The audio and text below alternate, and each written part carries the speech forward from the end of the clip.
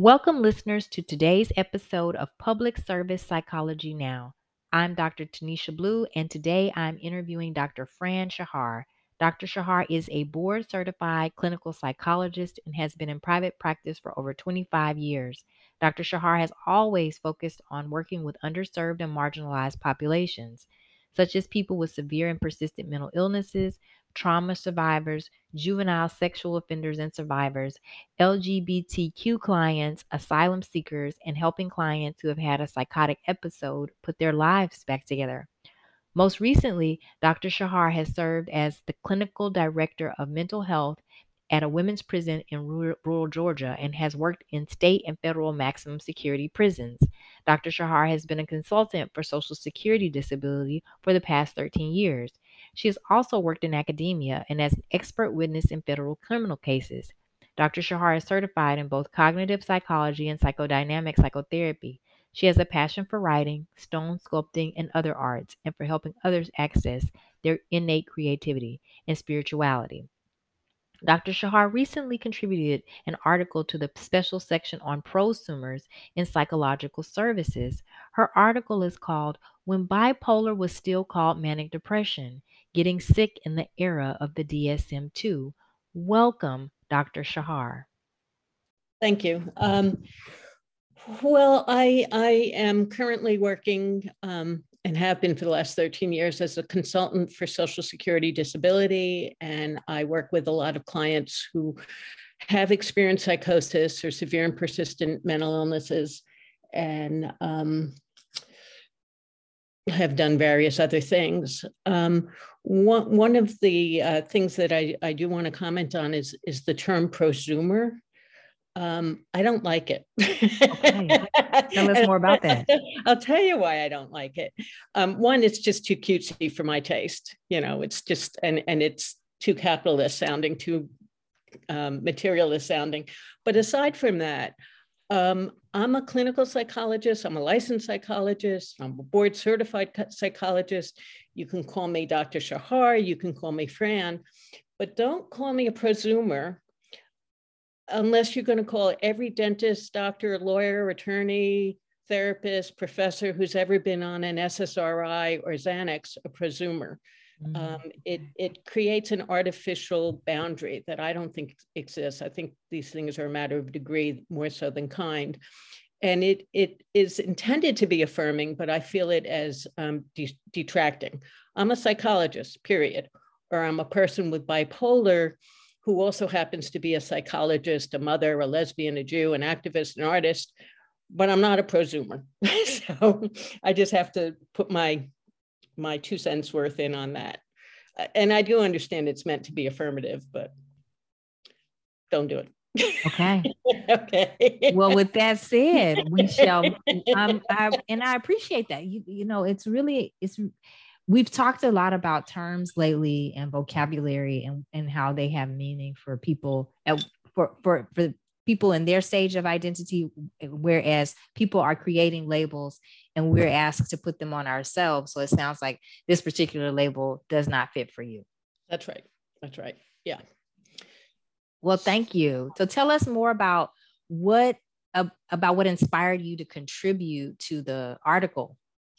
Well, that's actually very interesting. I felt like I had 2 different angels on my shoulders, both who care very much about me and are very well respected clinicians. The first is Dr. Nadine Kaslow, past president of the APA, chief psychologist at Grady, where I happened to do my postdoc, and she really encouraged me to write the article. And she and I have remained friendly over the years and has been a wonderful advocate of reducing stigma and telling your story and being present, and all of the good reasons that one might want to bear witness and all of the good that can come out of that. So that was on this shoulder. On this shoulder, there's a psychiatrist who I work with who cares equally about me and equally about these issues, who kept saying, don't do it.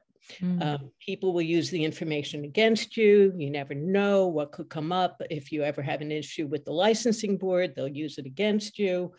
They'll use it to smear your your reputation, and you lose control of your privacy, and you never know if there's some wacko out there who's going to run with it and have all kinds of delusional ideas, and that it's just, even in this day and age, it's not safe.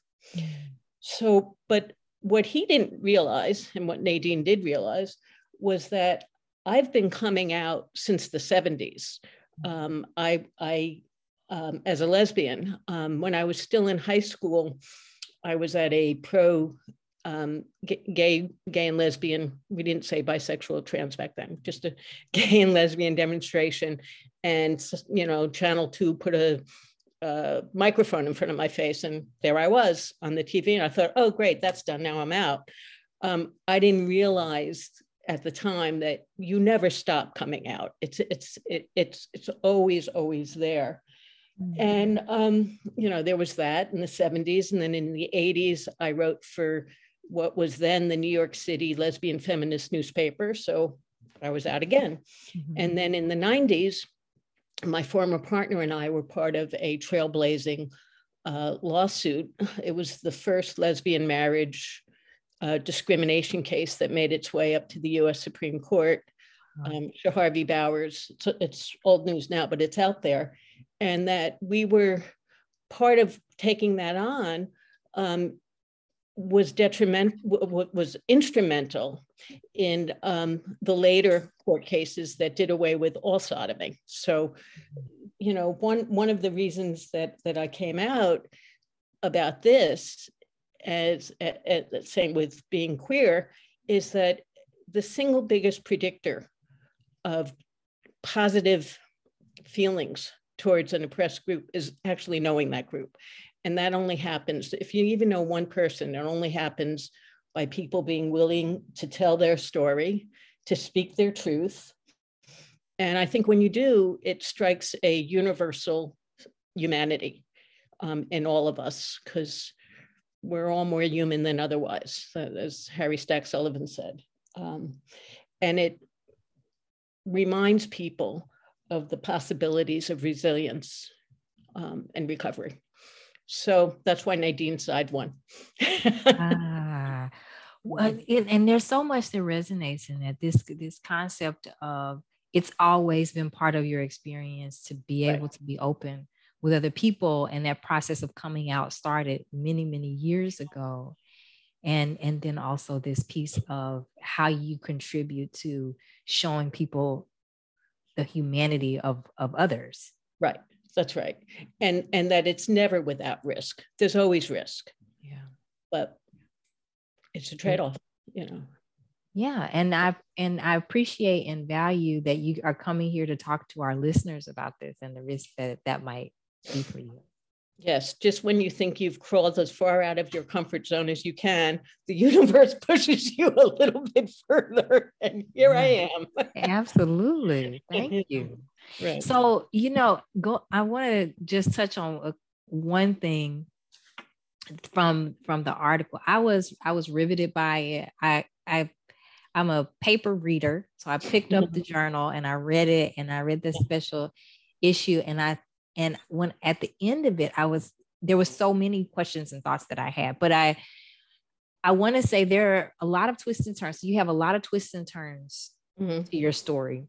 And ultimately there's a positive end in the sense that your recovery is currently successful. It's successful. Can you share with our listeners some highlights of things that made a difference for you? Sure. And I thought a lot about this, and I thought about early childhood influences. I was raised in the suburbs outside of Newark, New Jersey, where a lot of Jews in my part of New Jersey came from. They all spread out of Newark, in a very left-leaning, middle class family. And there was a tremendous emphasis, even though my parents had not gone to college at that point, there was a tremendous emphasis on education, achievement, community service, social justice. And the message that I got growing up even more than my siblings did, I would say, was that I could be anything, and that I had, the intellect and the discipline to do and be whatever I wanted to be. In fact, my father was a tad grandiose about it. He wanted me to be the first Supreme Court female justice, and I was so glad when Sandra Day got there and relieved me of that burden. So that was one side of growing up Jewish. Another side of growing up Jewish at that time in that place was that I was around a lot of Holocaust survivors. My Hebrew school teachers, my friends' parents, my parents' friends. It was just part of the community there. It was not unusual for me to know people who had numbers, tattooed on them. And I learned at a very early age, perhaps too early, that terribly inhumane things can and do happen. And that, hearing horrible, unspeakable stories of inhumanity, but also knowing survivors and knowing people who, against all the odds, were resilient, had joy in life, were kind people, were caring people, and managed to put their lives together. And that was always kind of in the back of my head, the horrible truth that people can survive horrible, horrible things and somehow still come out ahead. Now, the whole Holocaust thing also came up later, because in my middle psychosis, I believed that the Third Reich had reassembled and had taken over. And I was moving my parents' heavy antique furniture into the living room and just destroying everything Jewish in the house, because I was so afraid that the Holocaust were coming down, the Nazis were literally coming down the street, and I didn't want there to be any signs of anything Jewish. But my parents walked in and like everything was in this heap of garbage, because I was saving them from the Holocaust, and also calling my friends' parents who were Holocaust survivors saying, we have to get out, we have to get out. I mean, it was, so the Holocaust thing was very much part of my illness. But the thing that allowed me to not just survive, but thrive was my own resiliency, which I think is partly luck, chance. I didn't happen to get killed. I didn't happen to die. There were a number of people along the way who got me into safer places. There were also people who got me into more dangerous places. But there were small acts of kindness that kind of got me to the next oasis. And I was lucky enough that the meds worked for me. Not everybody, that's true. I was lucky enough to come from a family that had good insurance and wanted me to get well, and I wanted to get well. So that's the luck side of it. The learned part of it was that I never believed that was the end of the line for me. Never, because I was supposed to be a US Supreme Court justice, thank God not. But, I never believed that was the end of the line for me. And that my parents, particularly my mother, never believed it either. Yeah. She knew that wasn't the end of the line for me. And she was willing to move heaven and earth to make sure that I got the resources that I need. And also that I grew up, in the 1970s, second wave feminism, where I had a healthy dose of question authority. Just because that man tells you you're schizophrenic, you don't have to listen to him. Now, I did listen about the lithium and the medication and everything, because I strongly wanted to be well. But there was a lot that I knew was wrong even then. And then the third part's innate. I have a really fine-tuned, I think we all do, but we don't usually have to experience it, a very fine-tuned innate survival instinct. And I listen to it. And I'll give you an example of that, which also kind of demonstrates just how psychotic I was.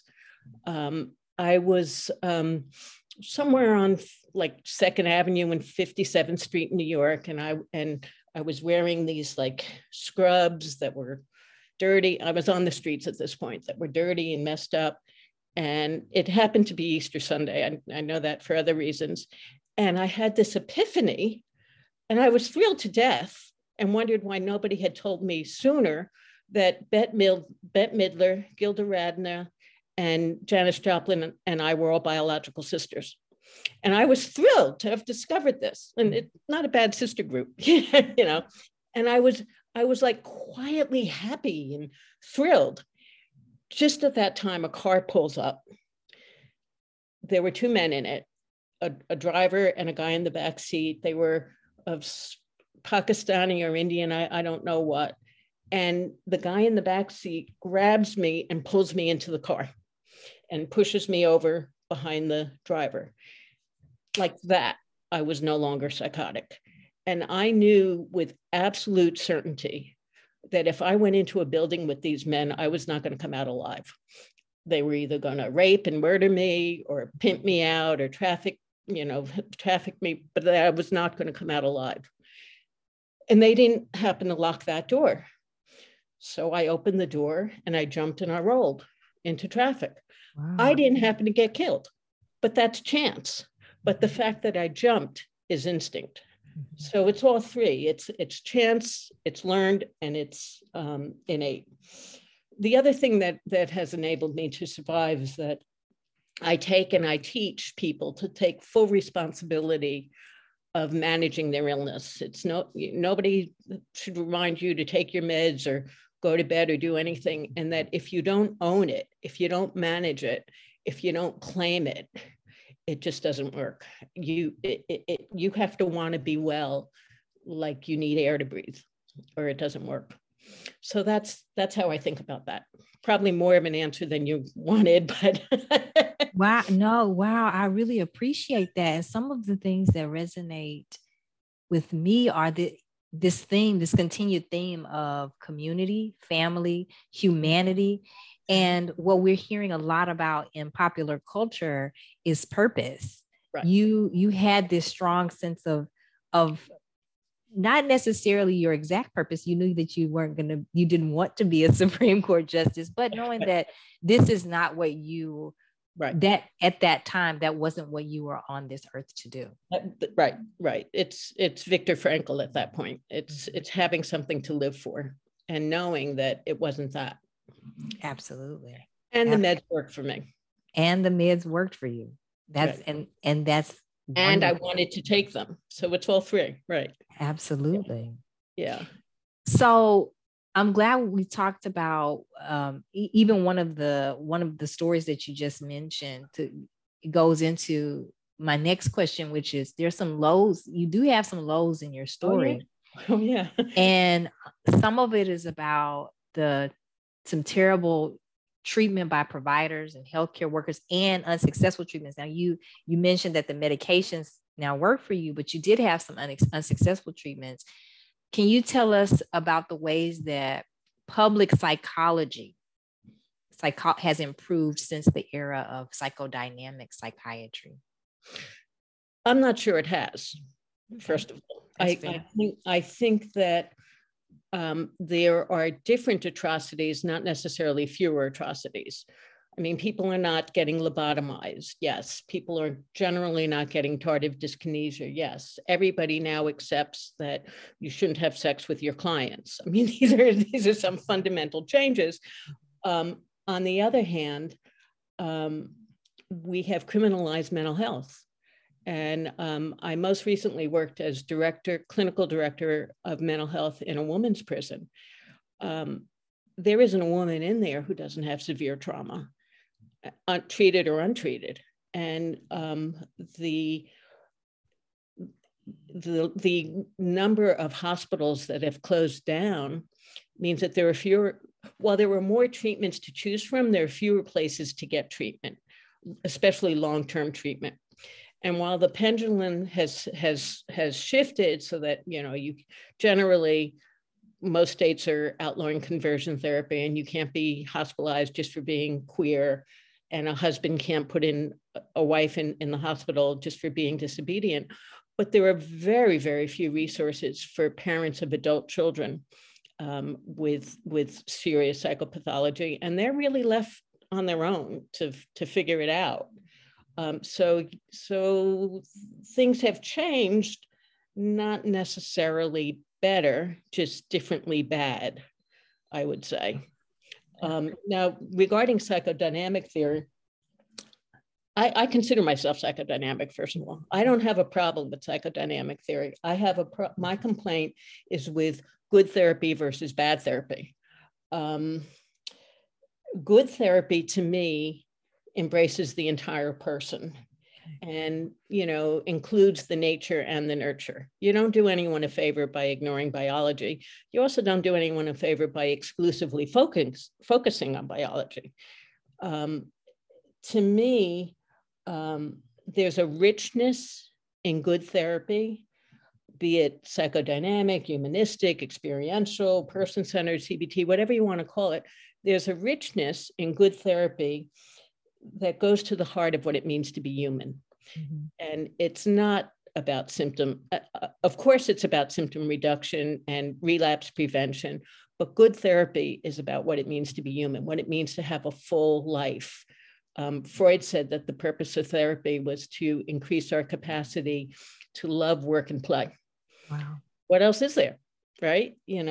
So part of what I get from having been so sick and been on both sides of it is, one, I'm pretty good at normalizing things and taking the shame out of it.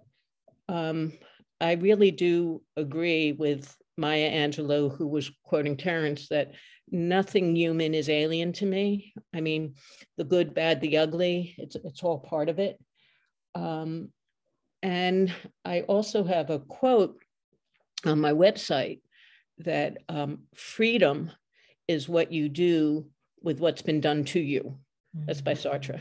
So that's what good therapy is. And to me, most of my argument wasn't so much with psychodynamic, it was with poor treatment that didn't embrace the person within the illness as well as the illness. You need both. You need the yin and the yang, so that's how I think about that. Thank you. I do want to say one other thing too. I've been around a while, 25 years as a clinician. And I think part of the problem now is that we're the field, and I mean the field broadly, I mean LPCs, social workers, all of us, we're producing a lot of technicians who can follow a manualized treatment. We're not producing as many clinicians. You can describe a human body by reading a list of the elements and the compounds, but you'll miss the essence. And I think that's a shame. I think that ability to listen to a symptom and hear it as a metaphor. Also the decline of liberal arts education, to listen to a particular symptom and hear the metaphor for the person's life in that. For instance, when I was sick, I was saying that there was a pogrom in my kitchen. A pogrom was a race riot against Jews, but it was also an incredible metaphor for the environment in which I grew up. That meant there was violence, there was chaos, there was uncertainty, it was dangerous at times. And unless you get the cultural context, the historical context, and the literary context, like dream making, these symptoms don't, there's a reason Jews hallucinate about being in the Holocaust and Catholics hallucinate about being in hell. It's a cultural context. You're not going to get that in a manualized book. You have to be a clinician first. End of soap opera. Well, I really appreciate that, because you know what you're talking about. This is one of the critical issues of our time, right? First of all, going back to where you started off with this issue of balance and bringing balance to ourselves and understanding what that balance looks like. And then this bigger context of how we train young psychologists and young mental health professionals who are coming into the field. Right. And it's a little bit deeper than teaching somebody how to follow a manual. Right. It's a lot deeper. Yeah, it's a lot deeper. Yeah. One of the things I have on my website is that the quote from Tolstoy: happy people are all alike, but unhappy people are all individually unhappy. And you need to be able to reach them where they're at and understand their particular variety of unhappy. Yeah. Absolutely. Yeah. So as I could talk to you all day, this has been very I could. Phone number. You have my phone number. Is there anything else that you would like to tell us about yourself or your experience? Anything you would like our listeners to know? Yeah, I thought about that a lot. And what I came down to, because this is also, public interest psychology, is that I am a consultant for Social Security disability. I'm one of the 100 or so shrinks who decide who gets psychiatric disability in the state of Georgia. And I was thinking about the difference between disability that is acknowledged and unfortunately defining of a person versus having an invisible disability, which is what I have, one that doesn't usually show unless I tell people. And the problem, and this also goes back to the question about have things gotten better? Yes and no. To be on Social Security disability, it's an absolutely necessary safety net. There are some people who just have a disease that's too strong to contain, or the medication to control it hasn't been invented yet, or they didn't have the resources and the privilege that I had. But the program is designed to keep people marginally functional and poor. It's a sentence to poverty. You can only earn so much. There are disincentives to going back to school, to learning a trade, it's designed to take away, not to add. Like if somebody is like maybe 80% functional, give them the 20% that they need. It doesn't work that way. It's dichotomous. You're either disabled or you're not. And when you take away people's ability to earn a living in a society that is so driven by what we do and how we make money, you're taking away a lot. You're going to the essence of what it means to be a productive person. Even the word disabled, So when I review disability cases, absolutely, I look for the people who haven't figured out how to get the resources or can't get the resources or don't know how to manage their disease. But it's a good news, bad news thing. It's like, hey, the good news is you're disabled. Oh, the bad news is you're disabled. So there's that. Then on the other side of the fence, there are people like me who are highly functioning, and people wouldn't know that I'm bipolar unless I told them I am, just like they wouldn't know I'm queer or Jewish or a mother or, any other things. And what people on that side have to deal with is the exhaustion of constantly having to monitor yourself. But you do, part of the trick of staying well is knowing what your early warning signs are. What are the antecedents to the antecedents? When somebody else leaves all the cabinets open and the shoes around the house, it just means they left the cabinets open and the shoes around the house. Me, it means maybe I'm spending a little bit too much money also. And maybe I need to check, to slow down. You don't know when it's going to be used to discredit you. You don't. And it can be in licensing boards, in divorce, in custody battles, in legal matters. I mean, that's the reality of having an invisible disability, is that it can still be used against you. And also, particularly when people are newly sick, there's a tendency to see people as willfully bad behaving rather than ill.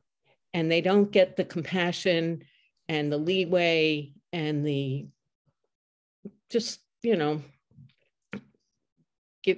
me a break. I'm having a hard time, So that's part of it too. I like this quote from Bertolt Brecht. It said, when the wound stops hurting, what hurts is the scar.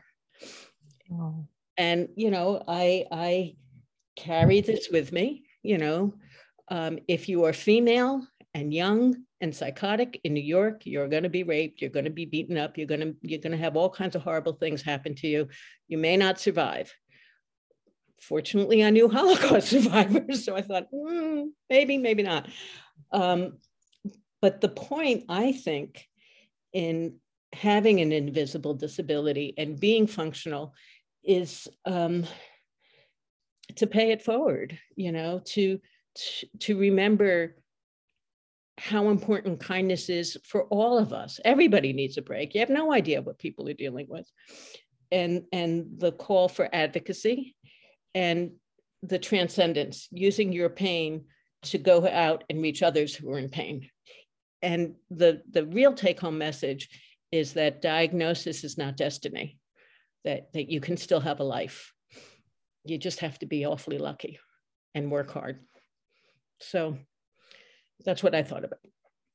Wow. Thank you for sharing that. Well, thank you to our listeners, and thank you to Dr. Fran Shahar today for telling us about her story and this riveting discussion on humanity and what we can do to understand more about each other.